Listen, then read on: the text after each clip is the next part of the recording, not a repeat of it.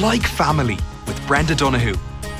In this edition of Like Family, we ask, what will the family of the future look like? Living together? Down here, you have security, you have a fabulous apartment, you have fabulous neighbours. Living alone? I used to work 6 months in London. I used to work in Milan. I used to work in South Africa. And I was typically living in hotels. Living in close quarters? When it comes to the end of the day, it is two separate couples living in the house. We have to be more considerate about everyone around us, so yeah. And you can join the conversation on Twitter at Brenda Donoghue or email brenda@rte.ie. We're living much longer, we're marrying later, we're having fewer children. So what will the family of the future look like? Before we look to the future, I asked Professor Jane Gray of Maynooth University about family patterns of the past. If you were to go back to the first half of the 20th century, to the beginning of the 20th century in particular, you would have seen more intergenerational households with maybe a grandparent generation, whether a widow or a widower, or even a couple living together in the same household as the parent and child generation. But you had other patterns as well. So you had patterns whereby maybe unmarried siblings or unmarried aunts and uncles might be sharing households with the parental nuclear family household. Also, in our research in the family rhythm studies, we found a very widespread pattern of children being sent to live in related family households. So what that suggests is that in the early part of the last century, people's families stretched across multiple households, is the way I like to think about it. So that within sort of extended kinship groups, people managed family living arrangements across multiple households for a range of reasons, some of them having to do with access to property, some of them having to do with access to education, and some of them having to do with managing large family sizes. So I think what changed then is that around the middle of the 20th century, across the Western world, the structure of occupations, the structure of economies changed in ways that allowed young adults the opportunity to set up independent households. So when people were able to earn enough, you started to see the emergence of a preference for people occupying their own family households, perhaps living closer to where work opportunities were available. And I think also you saw a preference amongst members of the older generation to continue to live independently. So you had that pattern of sharing households started to decline during the 20th century, and actually declined quite dramatically. So by the end of the century, you would have seen much fewer intergenerational or multi-generational households. It's funny, Jane, when you describe those family situations, I think many people who are listening to the programme will say, oh, that happened, that was like my aunt lived in with the mother-in-law on the farm. But it doesn't feel that long ago. No. And yet it's such a strong shift in family patterns. Yes, I think that the shift occurred probably certainly in the 1950s and 60s, but by the 1970s I think you would see a strong shift towards the sort of what sociologists call the modern family household. And I think that gave us a kind of false impression that the normal family was the sort of two-parent with young children family, and I think we still have that impression. So realising that family patterns are fluid, I'm setting out to explore what the family of the future might look like. Our population is growing older, and statistics show that now older Irish people are more likely to live alone. So in the future, will these one-person family households become even more common? Just because that is the pattern now doesn't mean it'll be the pattern in the future. I'm travelling to Macaulay Place in Naas to meet some older people who are making different choices. I meet Mary and Maura, who live in a complex of 53 one-bedroom apartments with community, learning and social areas shared between the residents. I wonder if they were neighbours in Macaulay. We are, yeah. We're both here now. Maura's 2 years, 2 years, and I'm a year. And we're next door neighbours. Can I come to you first, Mary? How old are you? Tell me a little bit about yourself. Well, I'm the wrong side of 60 and I qualified to live in Macaulay, so you have to be 66. So after that now you can take it. How did you come here? Why here? Well, I was living with my daughter and my grandson, and I used to come here to do Tai Chi. I've been doing Tai Chi for a few years. From there, found out about this fabulous place and applied and was blessed to get in. Since then, life has been just wonderful. Why did you want to move out from your daughter? Nothing against your daughter, I know. Oh, no, we have a great relationship and it's nothing to do with that. Well, there was a few things. First of all, you like your own independence. You like your own hall door. That's one. Second of all, my daughter, I'm sure, likes her. I'm sure she loves our mother. And I'm sure at times she'd love to see the back of her mother, as most girls would. And also I have a grandson, and I have found that since moving down here, the relationship with my grandson has changed, because now I'm back to being his grandmother and not his carer, or saying, oh, you shouldn't do this or you shouldn't do that. I can now say, that's all right, hon, come on down to Nan. What about this as a life for you? Why not buy or rent a bungalow somewhere not too far from them? Would you not still have the same change in relationships with your grandson? What I'm trying to say is, yes, what is would. it that yes, you're right. appealed, you would. You know? Oh yes, the moving out, it didn't matter where you went. Yeah. That part of it would be the same. You would still have that change in relationship. But living in a bungalow, sitting on your own, in the middle of winter, when it's lashing rain, nothing to do, nowhere to go, you can't go out because it's raining, no company, no nothing. Down here, you have security, you have a fabulous apartment, you have fabulous neighbours. That must be you, Maura. That's me. I opened the door one morning and there she was. I didn't know where she was coming from. I just loved the place because of what Mary said, the company. Company's fantastic. I was living on my own for 7 years when my husband died, and it was just horrible. Well, one morning I was lying in bed listening to the radio and I heard Mary Louise O'Donnell on it, and she was talking about Macaulay Place in Naas. I can't believe it. I honestly can't believe I found a place to spend my last days now in. Did you sell your house? Or? I did. I sold up. I was looking at apartments in Dublin, but there were just blocks of flats with all ages in them. But I found this was my own age. I'm 80. That's why I love it here, because the people are around the same age. Don't take offence. I'm a young one here. She will get to the age. She will catch up with us. But it is something you think about. I mean, at the end of the day, we're all going to get to that age. And I know some of my friends thought, she's mad doing this, but it's not. I know my girls won't have any problems in 20 years' time. What are we going to do with Mam? It's sorted. And I am extremely happy that I have myself sorted before it gets to a worrying stage for family. So, well, I have a daughter in Waterford and 2 sons in Mullingar, but I didn't want to go live with anybody. It's just marvellous to go see them and come home again. As my 9-year-old said when he came, he said, "Oh, Nana, this is lovely and cute." When he saw the little apartment, he couldn't understand the size of it now, you know. And what was your house like in Dublin in terms of size and all of that? I had a 4-bedroom house, yes, in Rathfarnham, and it just got too big. I mean, I had wonderful neighbours. Did any of your children mind, and tell me if I'm prying too much, that you were selling the big house in Rathfarnham to come down here? Did they say, it was my choice. It was your choice. I'm that type of person. When I make up my mind, that's it. You know, the charity shops then was get the stuff to us and get me out. The only things I could bring was pictures, mirrors and that. I couldn't bring any furniture, but I didn't mind. The neighbours actually took a lot of my stuff. My hall stand went to a lady that wanted it for her hats. My clothes horse went next door. My kitchen table went 2 doors down. The man was waiting on the doorstep. But I knew everything had to go. But when John died and when I was on my own, I was only using the kitchen and bedroom anyway. So it was like being in an apartment.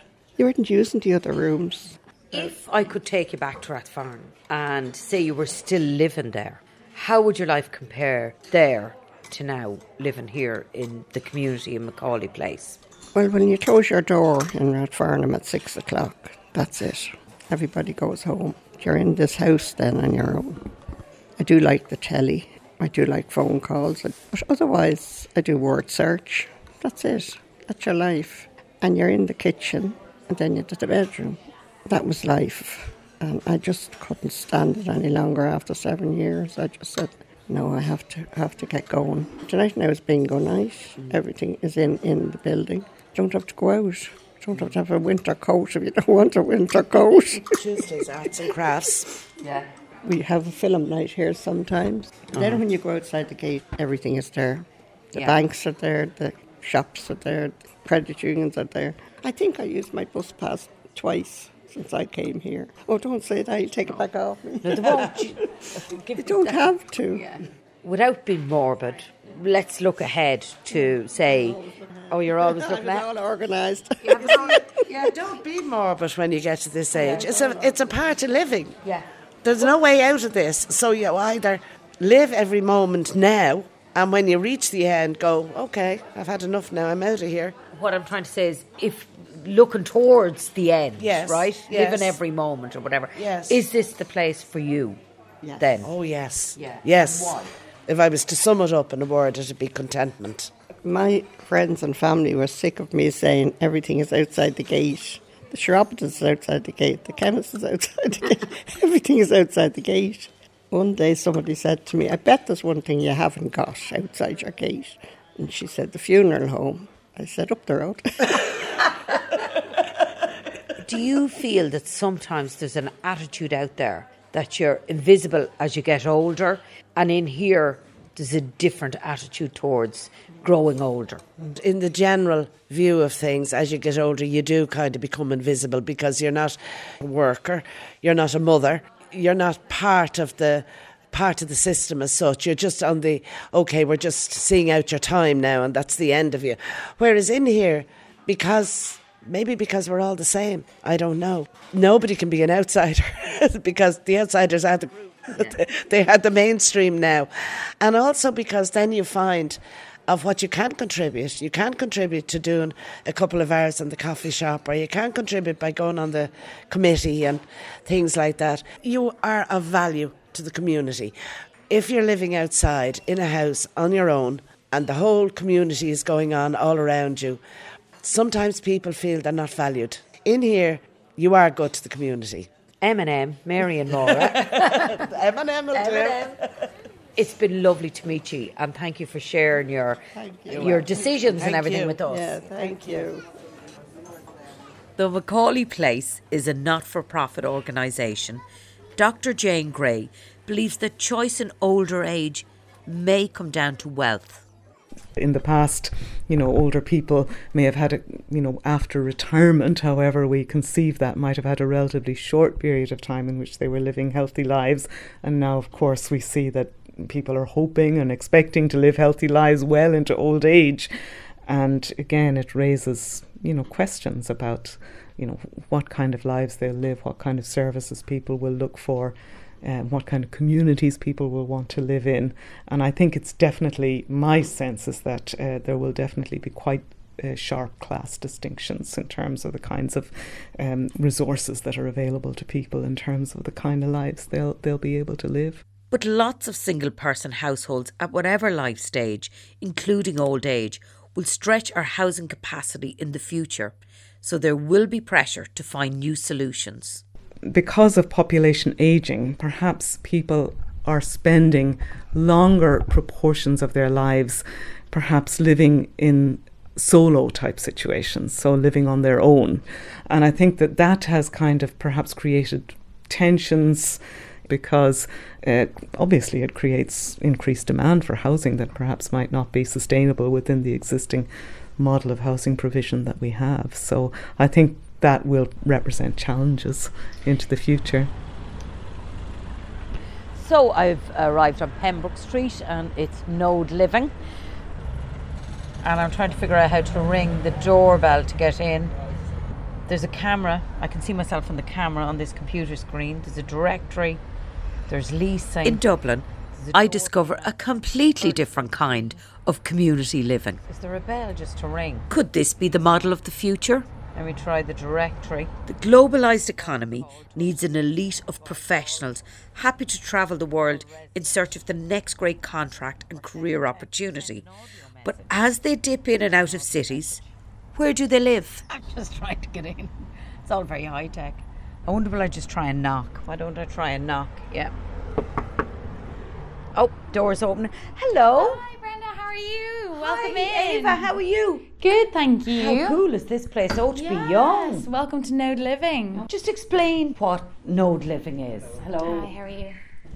What Node Living is? Yeah. Well, it's basically a place that people can come in different cities and have a real sense of community, like a home away from home. That's kind of what Node is trying to do in all the cities that we go. Oh, well, I'm going to bring you down to the residence lounge. Okay. Right, I'll follow you. This is so cool. I love all the colours. How many people are living here or whatever? We have capacity for about 55. It could be even more if you've got couples. At the moment, we have about 30 people living here. Okay, so this is your residence lounge. Hello, hiya, how are you? So your research, what did it really show about what was needed and why this type of living was needed? Through the research that the company did initially, they kind of found that, I wouldn't say broken cities, but a lot of loneliness and things like that for people moving to a new city. As you can imagine, I'm sure it's quite daunting moving to a new city, knowing nobody, you've no friends, you don't even know where your local shop is. So I think for people, you can almost live in a little shell that you create when you move to a new city. So the whole idea with Node is that you can literally come in, there's already a community there. Your curator, me, for example, will introduce you to whatever amount the building holds. So in this building, there'll be 55 new people who can all be your friends potentially. You'll know the area straight away and feel at rest and comfortable in your home. So what has changed, do you think, Ava, in Dublin that has created an opportunity for Node Living to come in here? Well, I think the expansion of multinationals. I think the fact that the likes of Google, Facebook, LinkedIn, Amazon, all of these companies are growing in size and they're bringing people from all over the world over, but they don't know whether they're coming or going. I know, especially with the people that live here, they are on a year contract. It could get extended, it could get shortened, and they have to leave. So they need somewhere that they can plug and play, and I think that is why Node came here. Explain plug and play. The plug and play lifestyle would be the kind of idea that you can move in with just a suitcase and everything's already there for you. So you don't need to think about your bills or who to get your bills from, what electricity company you should go with, all those kind of things. And the fact that you are right smack bang in the middle of the city centre with a community curator like myself who can tell you where to find the best food, where to find the best drinks and the best deals on things. Node is a new concept in urban living for global professionals. You were the first tenant here in Node. Yes, because I moved here in January, and what has happened with the contract that I have with my company, I work for the multinational large corporation. I've seen your shoes; they're amazing. As I come in the door, I love shoes. Yeah, got those actually here in Ireland, and I'm very proud of them. So they have a lot of spikes that are sparkly, which probably doesn't sound so attractive, but they look gorgeous because they shine. So, yes. So, as we come in with the open closet that you've taken over, yes?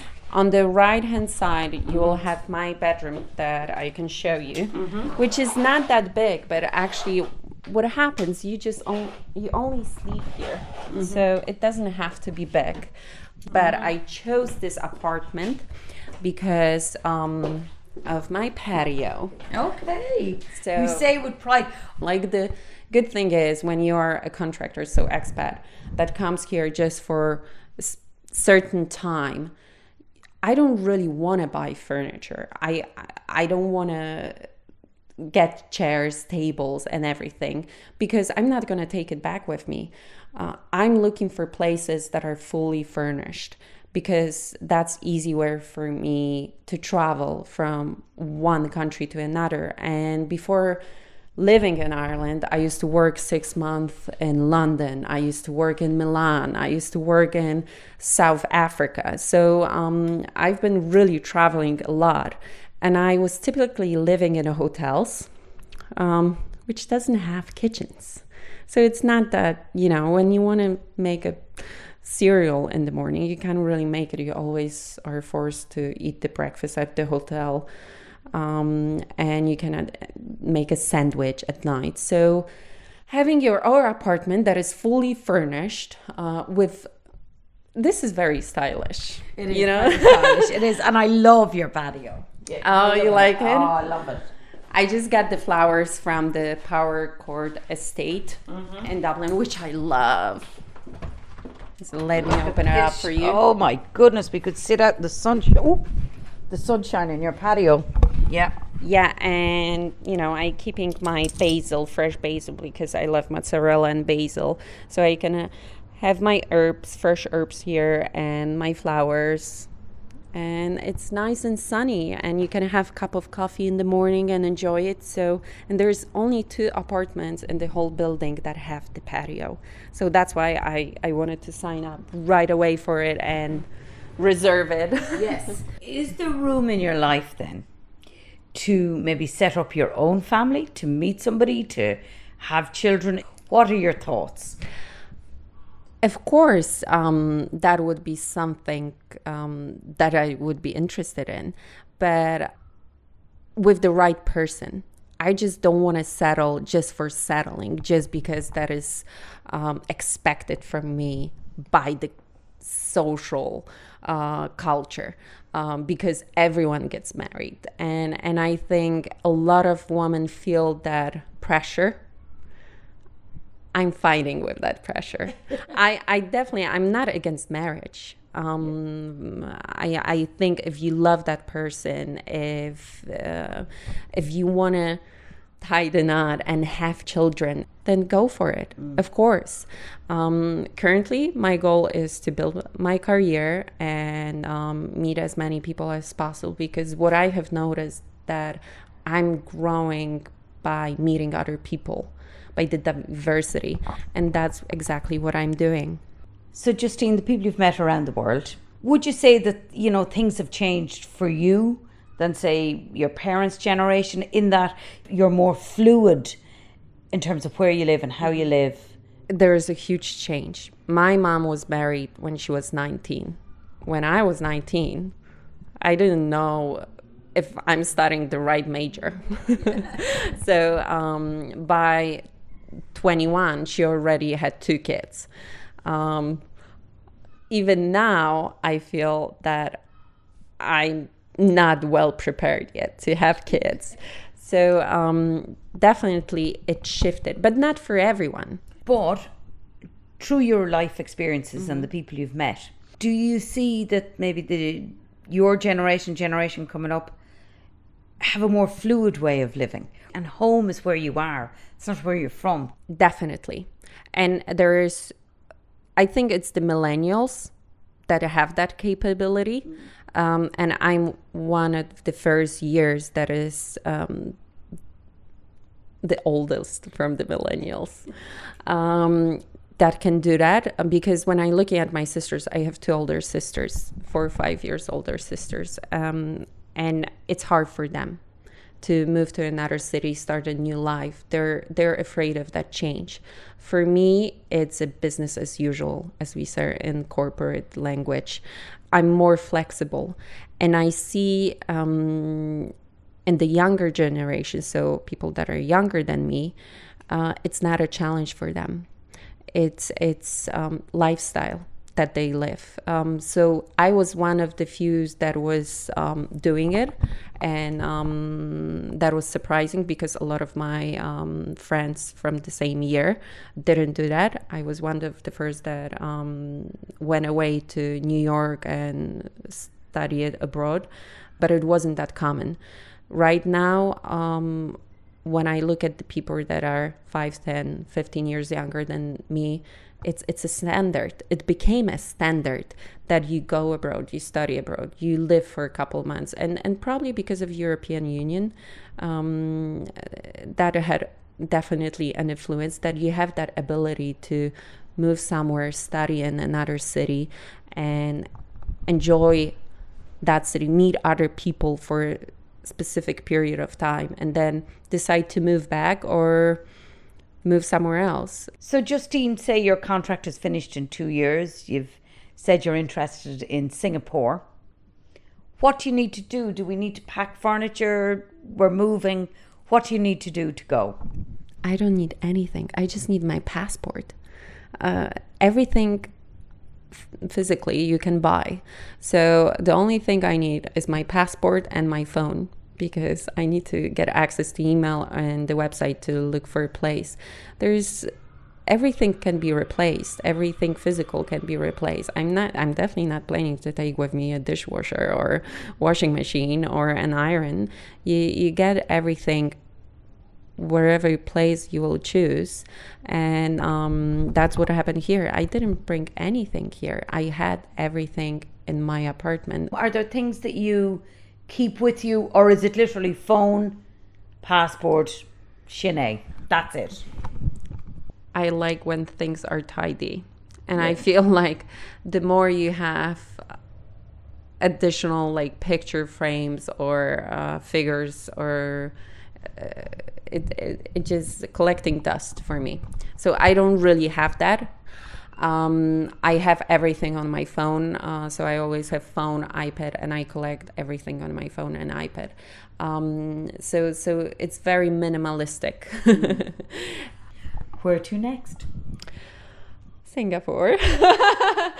You never know, because it's definitely going to be tied in with my career. So I'm joking that... with your what year? With my career. I was considering moving to Dubai for a couple months or couple years. And I think my company misspelled Dubai with Dublin. So I got Dublin, which ended up being really good too. Yes. Could this be the model of the future? Jane Gray points out it's not for everyone. Anecdotally, my sense is that still the preference is for a very traditional sort of pattern of family and household formation to be present. I think that very likely there is a kind of cosmopolitan elite who will be aiming at a different style of life, highly mobile, as you said yourself, not accumulating property because it's kind of inhibits mobility to the new opportunities and so on. So, but I don't see it for most people. If we look at some of the debates at the moment around migration, one of the problems with the contemporary global economy is that capital and maybe a small cosmopolitan elite is highly mobile, but mobility is much more restricted and much less desired for the average worker. So I don't see this as being a very dominant trend in terms of how families evolve into the future. But I could be wrong. Do not have a crystal ball on that one. Robert and Karen met when they worked for a global company with a Dublin office. So we've known each other about 3 years, and we've been a couple for 2.5. So we knew each other a few months before Robert got up the nerve to ask me out. He actually asked a friend of ours for my number while we were in work. And he texted me that night, which I was delighted about. So I texted her on the Friday and asked her to go for a drink on a Saturday. So we went for a drink on a Saturday, and then things kind of took off from there. Halloween was our first date. It was Halloween night. We didn't dress up. No dressing up. But it was scary. Yeah. Scary in that excited, scary way. Yeah. I'm mushy now. They have moved in together and are living with another couple. So how did Phyllis and Aidan meet? Phyllis is from Ranelagh. Yeah. I was a barman in Ranelagh. And we started going out about 1968 or thereabouts. 68, and we were married. And we knew her so long and so well, so it's like the first date I asked her to marry me, and that was it. Oh, did you? Did you propose on the first date? Yeah. God, you don't wait around, Aidan, do you? No, so time is precious. You wouldn't want to be wasting any of it. Were you surprised to be proposed at on a first date? Oh, God, yeah. I certainly was, yeah. I thought, married? God, no, I'm too young. Yeah. But he wore me down eventually. Yeah. That was that. That was that, yeah. And we'll be 50 years married next June. Oh, congratulations. Thank you. Yeah. Can you tell me who lives in the house at the moment? At the moment, it's myself and Aidan, my husband, and there's Robert, who's the baby, and his girlfriend Karen. Yeah. And Robert had to move Karen in because there was no chance of saving with the prices the way they are at the moment. To save for a mortgage, they just had to move in with us. So that's who's in the house at the moment. Yes, Robert and Karen are living with his mum and dad. How did this happen?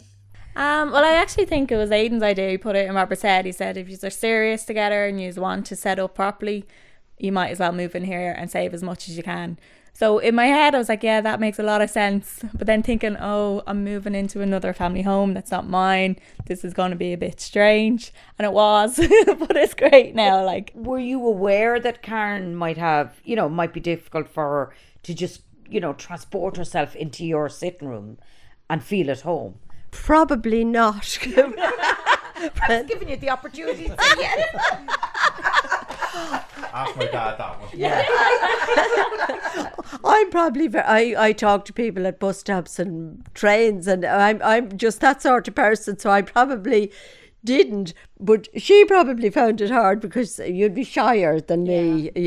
So no, I didn't think like that at all. Now I kind of thought it probably was hard, because when you think about it, like it was my home and everything in it was mine. And I suppose when you walk into somebody else's house, you just don't feel kind of, I'll make myself a cup of tea. I'll turn this on. You know what I mean? So it I realise now it probably was hard for her. Well, it would have been hard for her because Karen comes from a small family. Our house is mad. Because there's always people in and out. There'd be neighbours in and out, there'd be kids. Like when I was cooking the dinner when they were growing up, I always had to put extra potatoes in the pot because you never know who was coming, and who was staying for their dinner or their tea or whatever. Yes, Robert. Because some days you could wake up here after doing a full week and wake up and there could be 10 kids downstairs all running around killing each other. And mental, like 8 or 9 o'clock in the morning, and there's a party on downstairs and you've no idea because everyone is just showing up. Now it is a great thing, and like I do love all the kids and everyone coming up, but it goes from 0 to 90 in this house in the doorbell ringing, and you've some coming in the front door and then kids going around the back door and they're just banging on every door. So this house is mental when it comes to it, but it is brilliant. Takes time to get used to it. Grateful and everything as you are. Did you have to have a little chat? We've had to have a few little chats. We have them as they come up. So if there's any kind of little issue, we just talk it out. So at the start, we did kind of struggle with that. We're like, all right, I can't say anything, they're doing us massive favour, letting us live here.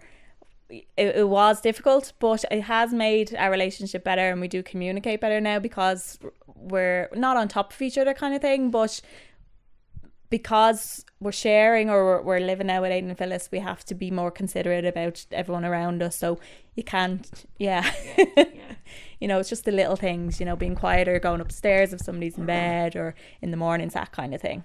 Is it difficult, to have a row, let it blow over, and the fact that your mum and dad are here, or for you to there and they say, Robert and Karen are in the other room?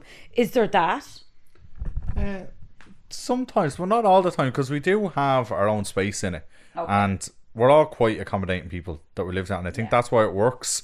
So if they see if we're having an argument or we see that they're having an argument, we'll just stay out of the way. Do you know what I mean? And let them discuss it out, because when it comes to the end of the day, it is two separate couples living in the house. Like, we do all get along, but at the end of the day, everyone still needs their space. So my mum would play solitaire and my dad would watch the TV, and that would be their two space. Or Karen will go upstairs and watch TV, and I'll watch TV downstairs. So we're not all cramped in with each other. We know when to give each other space. Do you all cook together and have the same meal together? Is that, I suppose, an issue or something? Definitely don't eat together, because I would need the food they cook. Really? No, they cook all weird stuff. I like me bacon and cabbage. Yeah, an Irish Jew. Yeah. If my mom's not here, Dad will eat where we're eating. To an extent. He'll eat where we're eating then. But like that, Mum and Dad generally have their dinner at between 4 and 5, where we're not home most evenings till between 6 and 7. So there's no real crossover between when we're cooking. 2 women in a kitchen, is that okay? So far, like if we're cooking dinners or anything at the same time, it is like a little dance, kind of moving around in circles out of each other's way as we move from sink to cooker to counter kind of thing. But I think the whole women thing is, and something that I found, and I probably still struggle with a bit, is women like to clean, and Phyllis very house proud. She's got a gorgeous house, and especially when we first moved in, I was like, okay, I need to help with the cleaning. But what if I start cleaning and she thinks I'm saying her house isn't clean? So it was that kind of awkwardness, but like as you kind of live with people and you get more comfortable, you just get used to it and you just do your bit as you go and realise that it's probably like, oh grand, I don't have to do that now kind of thing, rather than cheeker saying my house is dirty. Like, because we have to consider we have 2 washing lines. They'll do their washing during the week and we'll do ours at the weekend. So it gives 2 or 3 days to dry and then it frees it out. It's just simple stuff like that like it was a small accommodation on their behalf and our behalf that we won't wash. Well, you can if you need to, but generally we'll wait till the weekend because we're off. We'll do it on a Friday and put it out on a Saturday. Say you want to have friends over, you want to have friends for dinner or anything like that. How's that working out?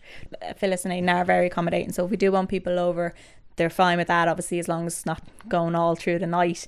But we do tend to, if we are socialising, it's kind of easier just to go out. Yeah. Which again costs us money, so we kind of limit that too. So if we're going for a few pints and that's it in the home. Yeah. Okay, you know when you have teenagers in the house, I'll never forget it. But there are certain kind of conflict zones, should we say? Oh God, there is. Yeah. Oh, definitely. So we have Robert and Karen here. They're not quite teenagers, of course, but how do you avoid the conflict zones, or do you, or how does it work? How do I avoid the conflict zones? Well, I suppose because they're not teenagers, and I did experience my own children as teenagers, and part of it was a nightmare, but we struggled through it and we all came out the other end. No, we don't really now have that much, probably because I built onto the house and probably because I have a lot of extra room, so we're not on top of one another.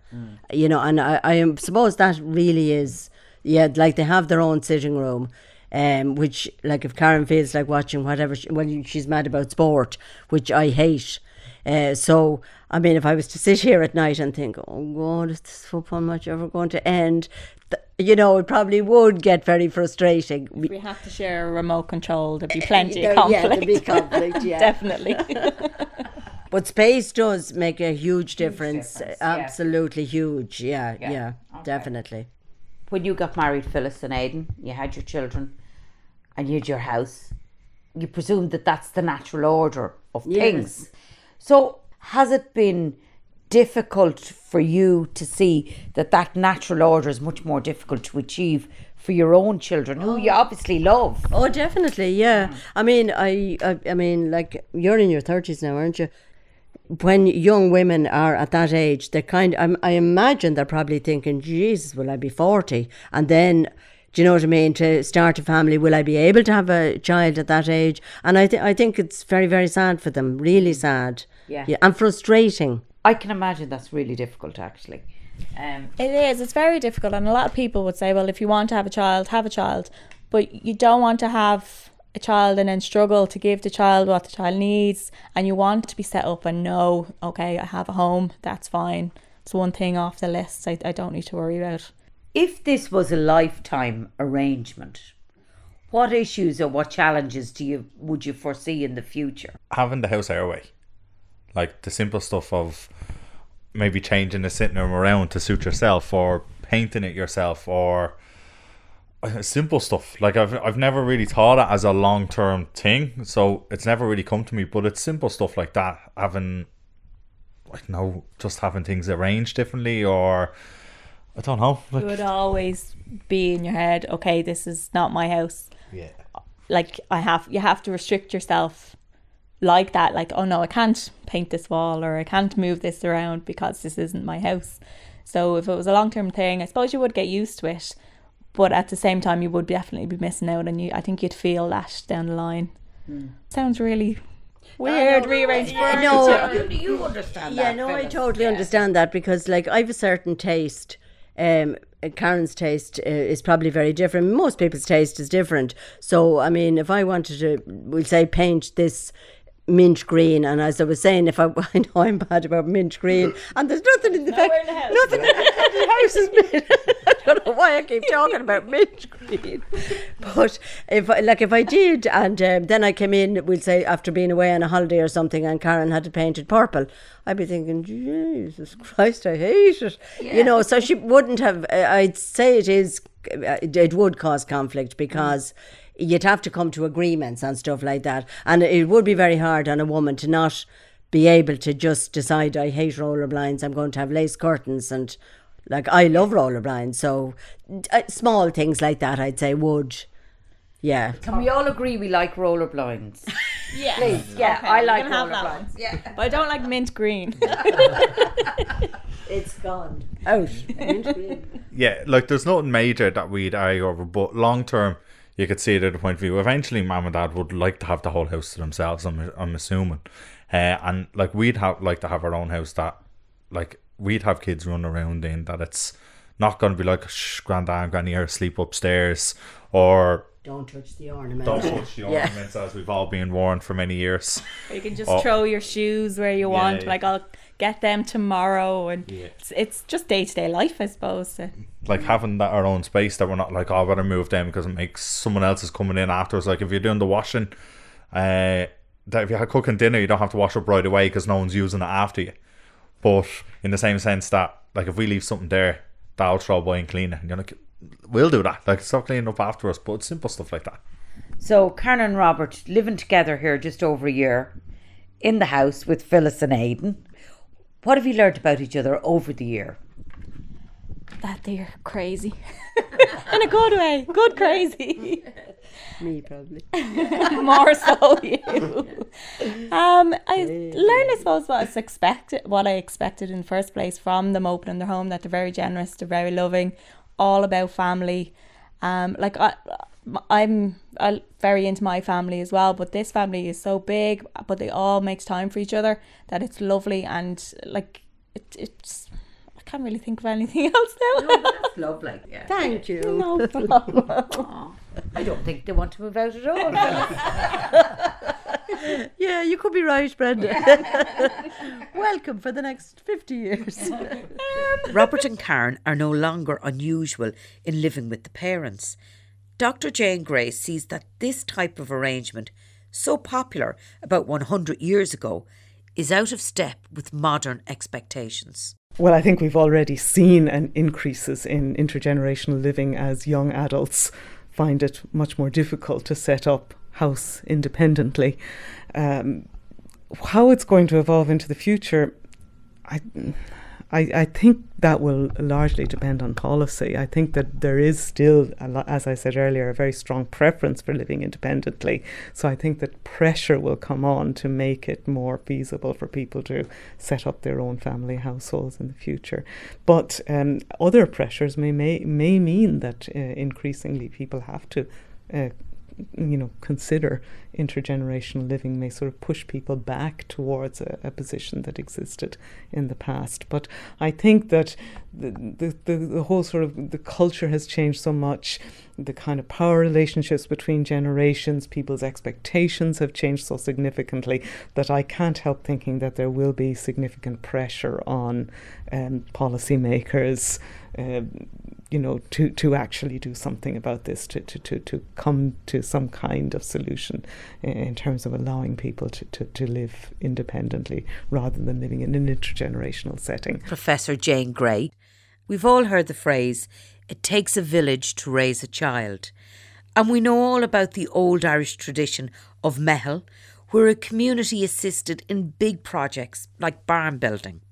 So with us living longer, having smaller families and resources being scarce, could communal living become a trend for the future? Well, I would say that in a sense it already exists. I mean, if you were to go to any primary school in Ireland, you would find parents making arrangements amongst one another to mind children, to pick children up. In fact, there's a wealth of sociological literature on this and about how parents have to develop informal social networks in order to be able to cope with the challenges associated with childcare. And I suspect, in line with what we were talking about earlier, we're going to see people having to resort to similar kinds of networks to cope with elder care as well. It was good fun. You can hear the waves in the background. It wasn't massive, but there was good waves and it was head high. It's really clean, which is rare enough for the west of Ireland. There's not much wind today and the sun's shining. On the very western seaboard, the crashing waves lure surfers, and these isolated spots are cyber connected to the global world. I met Fergal and Sally, who are dreaming of a different future. So Virgil, a very unusual career for you. Somebody coming from Mayo, making their living as a professional surfer. Tell me all about that. How did it come about? Our family's is an organic farm, and to get away from the farm we used to go down to Achill Island on a weekend just for a little break. So my dad tried surfing once, and then me and my brother tried, and that was it. I was hooked, and I just knew I always wanted to surf, and I more like surfing really good waves. That's kind of what I enjoy doing. So I stopped competing and I just travelled the world trying to find the best waves in the world to surf. And then I also found that the best ways to surf were actually just at home. And then the big thing was that you can surf and surf and surf, and you can go on. I was going on so many flights, and I was like, who am I helping really? I need to do something a bit more of meaning and give back and be involved in a community. So Brenda, we go and go check out the farm now and head up the hill. Most of it is pretty boggy land. We've planted 12,500 trees up here. We need a bit of wind protection because of where we are, so we've planted a lot of trees. So tell me the idea then behind community supported agriculture. It's basically the definition is it's a community that commits to a farm. The farmer has commitment from its community that they're going to buy veg off them for the year, and the farmer commits that he's going to supply veg to them for the year. Oh, we have your little daughter is 2. Hello, Sunshine. What's her name? Sunshine Poppy. Looking for her daddy. And you come put me every day, don't you, Sunshine? Look at you go. Who's happy? Me. Is this about building a future for your family? Oh, totally. Like, once you have kids, it's what world you want to bring them up in. That's the big question. And for me, it's not about having, a fancy car or a few extra quid in the bank. It's about her having worthwhile experiences and a community of people around us, and people teaching her. And is that high enough, Sunshine? Now you want me to push you higher on the swing? I'm just interrupting Sally here as she pushes Sunshine on the swing. So Sally, you're from Cork. Yep. Virgil's from Mayo. How did you meet? We met through a mutual friend here in Clare. Were you a surfer? A little bit, yeah. I love the sea and I love to get in the water, yeah. We became friends for quite a while, but it was an immediate attraction, and I suppose we shared a lot of dreams and ideas and visions, and it just... We started the community garden actually together, and it just kind of went from there. Talk to me about your dreams. We spoke about our dreams before we ever had children, and it was definitely about a future that we wanted for the next generation. And I suppose having my first child, we stayed in a cottage on our own, and I realised how isolated we were, and we had started the community garden at that stage, and community was something that was very important to both of us. But then being isolated with a small child, I really realised that there's so many other women and so many other families doing the same thing. You're making dinner on your own, you're feeding your children on your own. You just get so stuck in that world of doing all those things on your own, and I just feel that we'd function much better to do it together and do it. The women should be together with the children, and if the men are working, maybe they're together, and it all works like that, and we all help each other and share all that. So I think co-housing is a huge dream of mine, and setting up a co-housing project to live with other families and other young families, because I think in this day and age land is expensive and people can't really, I don't want a mortgage, and I certainly couldn't afford a house for myself, and I don't want to live on my own, so it's becoming... To me, it's the only way is co-housing and sharing with other people and doing it together. And you're actively in the process of looking into that? Yeah, well, there's a co-housing group has started in Ennistimon. I'm definitely doing my research at the moment. It would be acquiring land with other families and just getting it together. The life that you've chosen for yourselves as a family, do you see a growth in that type of a lifestyle just from being in the heart of it here? I think it's becoming more popular. I'm not sure. What do you... I think everyone would love to. I think everyone is coming here and asking the questions, and they'd love to do it. But I suppose the system that we live in, that's been created, isn't that easy just to jump into it. So it takes a lot of time and effort and work to get to, this self-sufficiency kind of simpler way of life. Unless you have a load of money to kind of buy it, it's kind of easier to live in the system and carry on than change everything and go a different way. But I think everyone's looking for it. People would much rather be outside with their families and be closer to each other, but it's a big challenge. You grew up in Cork. You would have girls in your class who maybe have a different life. They're living in a city or in a suburb. Compare your life to them, and I'm not saying judge your life. God, our lives are so different. We don't have to drive too far to do anything. We've got our own vegetables growing in the garden. We spend a lot of time outside. We're outdoors a lot with our daughter. I'm still connected to the rest of the world. I mean, I'm not totally technology free. Fergal has an iPhone, and we both still use the internet and those things, so we're still connected in that way. This lifestyle on the farm and my family and my friends and everyone I live here with, it's really an enjoyable experience every day, and I just want to involve more people in it. If you close your eyes, what ideal family setup would you like? Family setup. I'd love to build ourselves a really small, simple home, probably a cob or wood, and it would be part of a co-housing project, and we would be living somewhere where we planted lots of trees, and maybe I'd have a little kindergarten, and Fergal would be farming, and the community farm would be bigger, and we'd be feeding more people, and there'd be animals there, and yeah. Is that enough of a dream? Is that too big? Can I come? Dr. Jane Gray explains that regardless of the shape of future families, the relationship between family members will endure. We can still clearly see that family relationships are a kind of primary relationship that are, in the main, distinct from the other kinds of intimate relationships that we develop in our lives. There's a lot of research on the question of whether or not people are replacing sort of given relationships that come to us through family with chosen relationships, with maybe intimate friendships as opposed to family ties. But I think what we find is that for many, I suspect probably most people, the quality of relationships that you have with family members are different from the quality of relationships that you have with other intimate ties with friends and so on. And perhaps a person might have one or two friends that are as close to them as family, but in the main, I think we seek a different quality of relationships from family members. And also, I think we continue to experience a different quality of, or a different pattern of obligation and entitlement in relation to family members, that people feel obliged to support family members. Or feel that they can call on family members for certain kinds of help that they couldn't call for from non-family members. And in fact, my recent research, we've been looking at how did people cope with the Great Recession? How did they cope with the financial crisis? And one of the things that we kind of expected to find is that people would rely on extended family for help.